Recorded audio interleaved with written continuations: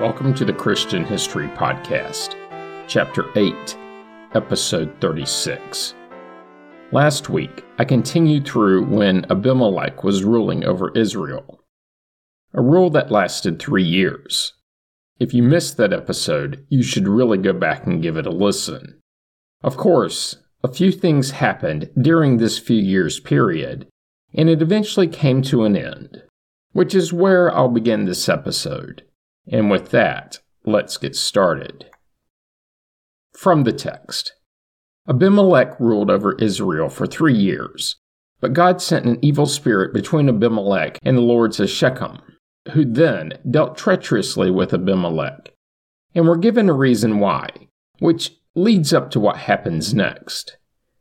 This treachery happened so that the violence done to Gideon's 70 sons might be avenged, and their blood be laid on their brother Abimelech, who killed them, and on the lords of Shechem, who provided the wayward sons support. When the lords of Shechem turned on Abimelech, they did so by setting ambushes on the mountaintops, robbing everyone who passed by, with word of these troubles making it back to Abimelech. Eventually, a man named Gaal moved to Shechem, accompanied by his family. I'll get to Gaal later in this episode. At some point, this Gaal won over the trust of the lords of Shechem, who put their confidence in him, so much so that they went out into the fields, gathered grapes from their vineyards, trod them, and celebrated, a party with wine as a libation. The lords also went into their temple of their god, ate and drank, and ridiculed Abimelech. And embedded in here is that Gaal probably worshipped the same polytheistic deity, and not God. Gaal then spoke up, potentially taking proper advantage of the situation. He asked the lords of Shechem, "Who is Abimelech, and who are we of Shechem, that we should serve him? Did not the son of Gideon and Zebul, his officer, serve the men of Hamor, father of Shechem? Why then should we serve him? If only this people were under my command, then I would remove Abimelech, and I would say to him, 'Increase your army and come out.'" Essentially, Gaal was picking a fight. When Zebul, the ruler of Shechem, heard this, his anger was kindled, since he was seemingly allied with Abimelech, and also had his power threatened by Gaal. He sent messengers to Abimelech, who was at the city of Arumah at the time, likely living in exile, and also giving me a new person and place to cover. Back in the text, Zebul's messengers told Abimelech, "Look, Gaal and his extended family have come to Shechem, and they are stirring up the city against you. Now go by night, you and your army, and lie in wait in the fields. Then, early in the morning, as soon as the sun rises, get up and rush on the city, and when he and his army come out against you, you may deal with them as best as you can." Abimelech considered the plan good enough, leading his troops by night, who then laid in wait against Shechem. Also know that he divided the greater army into 4 companies. Presumably the next morning, when Gaal went out and stood in the entrance of the gate of the city, Abimelech and the troops with him rose from their hiding spots. Gaal saw them, turned to Zebul, and said, "Look, people are coming down from the mountaintops." And Zebul said to him, "The shadows on the mountains look like people to you?" Gaal spoke up again, saying, "Look, people are coming down from Tabbur-erez, and one company is coming from the direction of Elon-Meonenim." Zebul replied, "Where is your boast now? Remember when you said, 'Who is Abimelech, that we should serve him?' Are not these the troops you made light of? Go out now and fight them." At this point, I would have hoped Gaal recognized how Zebul had betrayed him, not that it would have changed what happened next. Gaal went out ahead of the lords of Shechem and fought with Abimelech. Abimelech chased him, with Gaal fleeing out before him. Many fell wounded, so many, the bodies were stacked up to the entrance of the city's gate. After this, Abimelech returned to Arumah. As for Zebul, he drove out Gaal and his family, so that they no longer lived at Shechem, though apparently Gaal survived. The next day, the people of an unnamed town went out into the fields. Based on the context, the implication is that the town was Shechem, though this was never directly recorded and could possibly be Arumah. Upon hearing of this, Abimelech took his troops, this time dividing them into 3 companies, and had them lay in wait in the fields.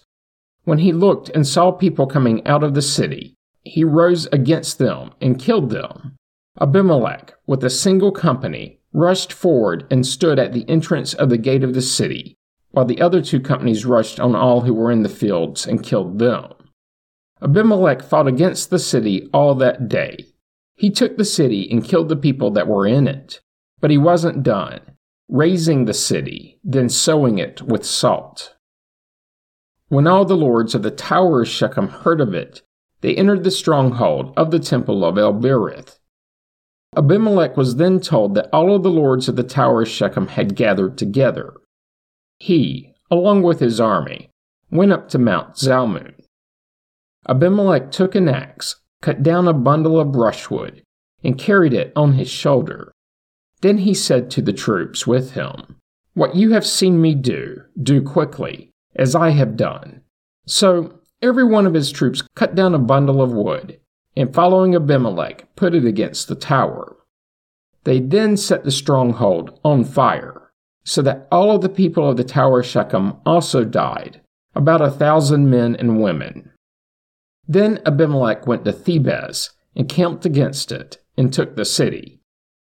But there was a strong tower within the city, where all the men, women, and the lords of the city fled, shutting themselves inside.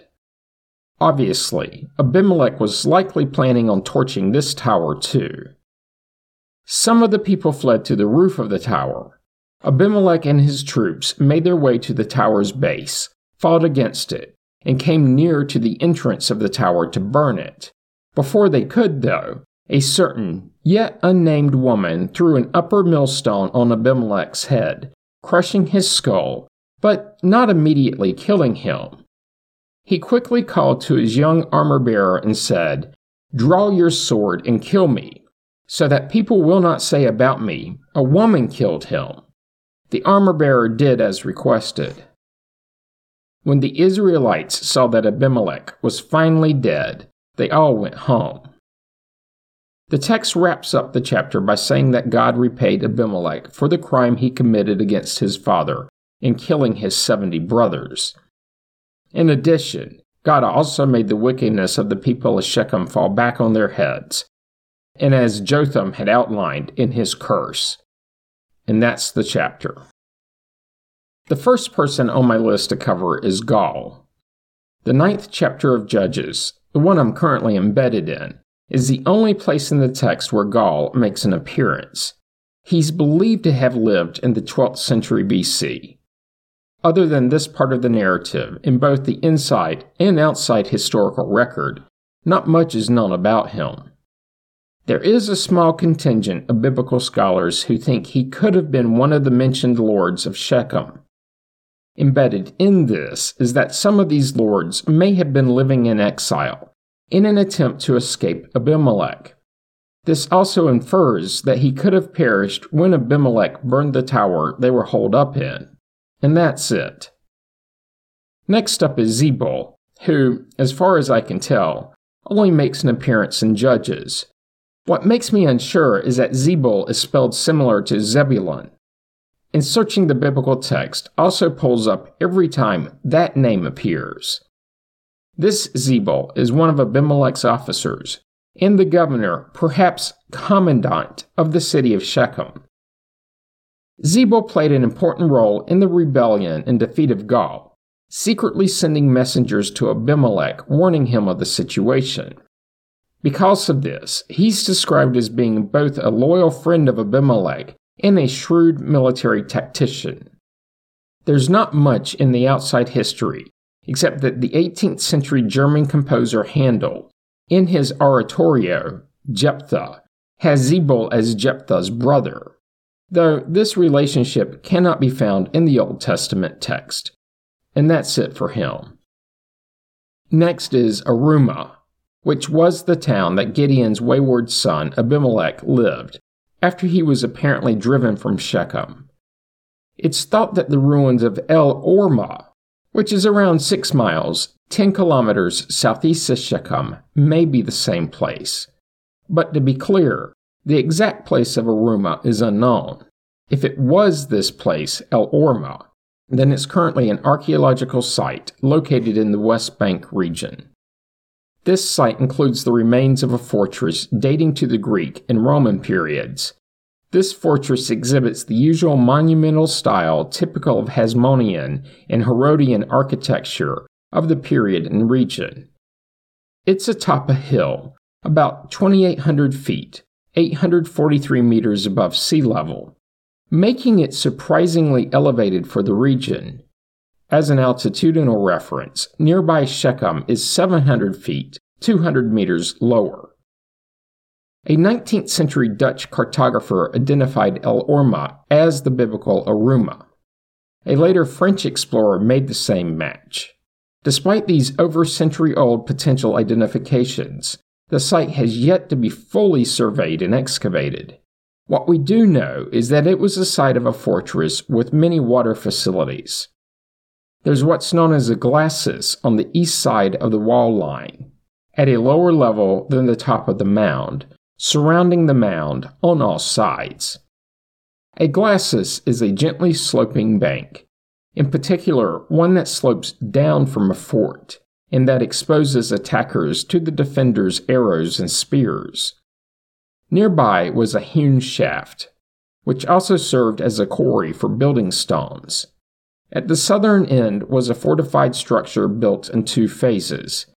The upper, potentially newer phase is built of stones hewn with chisels, and the lower, potentially older part is of coarser construction.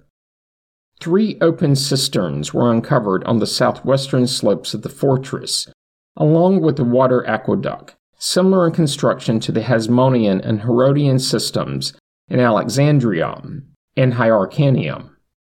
Pottery pieces from the early Roman period were found there, among other artifacts.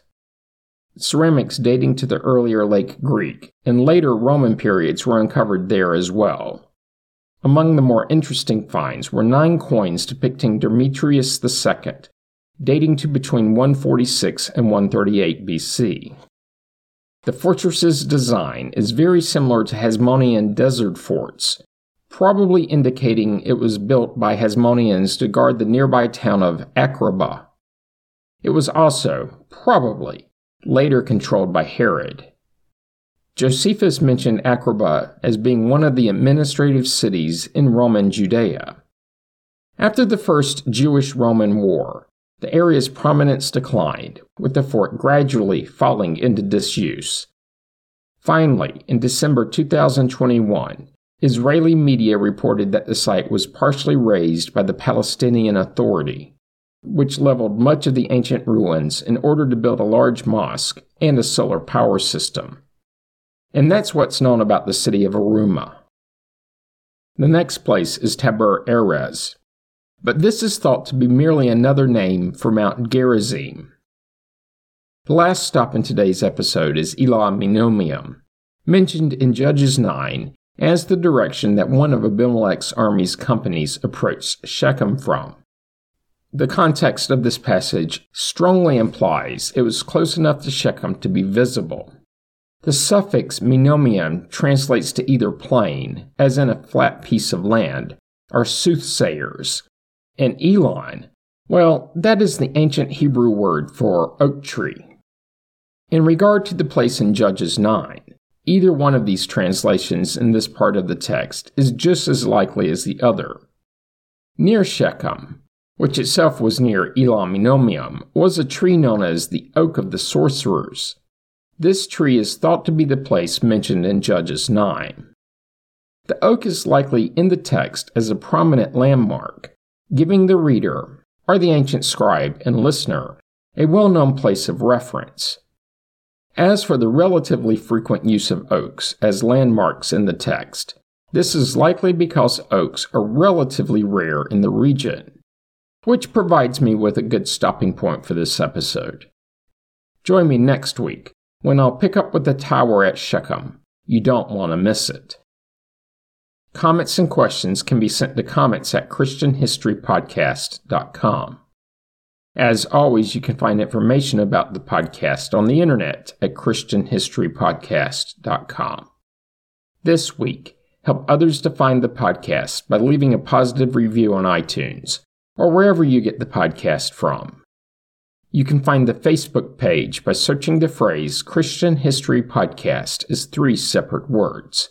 Once there, be sure to like the page so that it's easier to find later. Finally, if you're enjoying the podcast, subscribe so you get the episodes as soon as they are released and you don't miss out. Thanks for listening, and have a great week.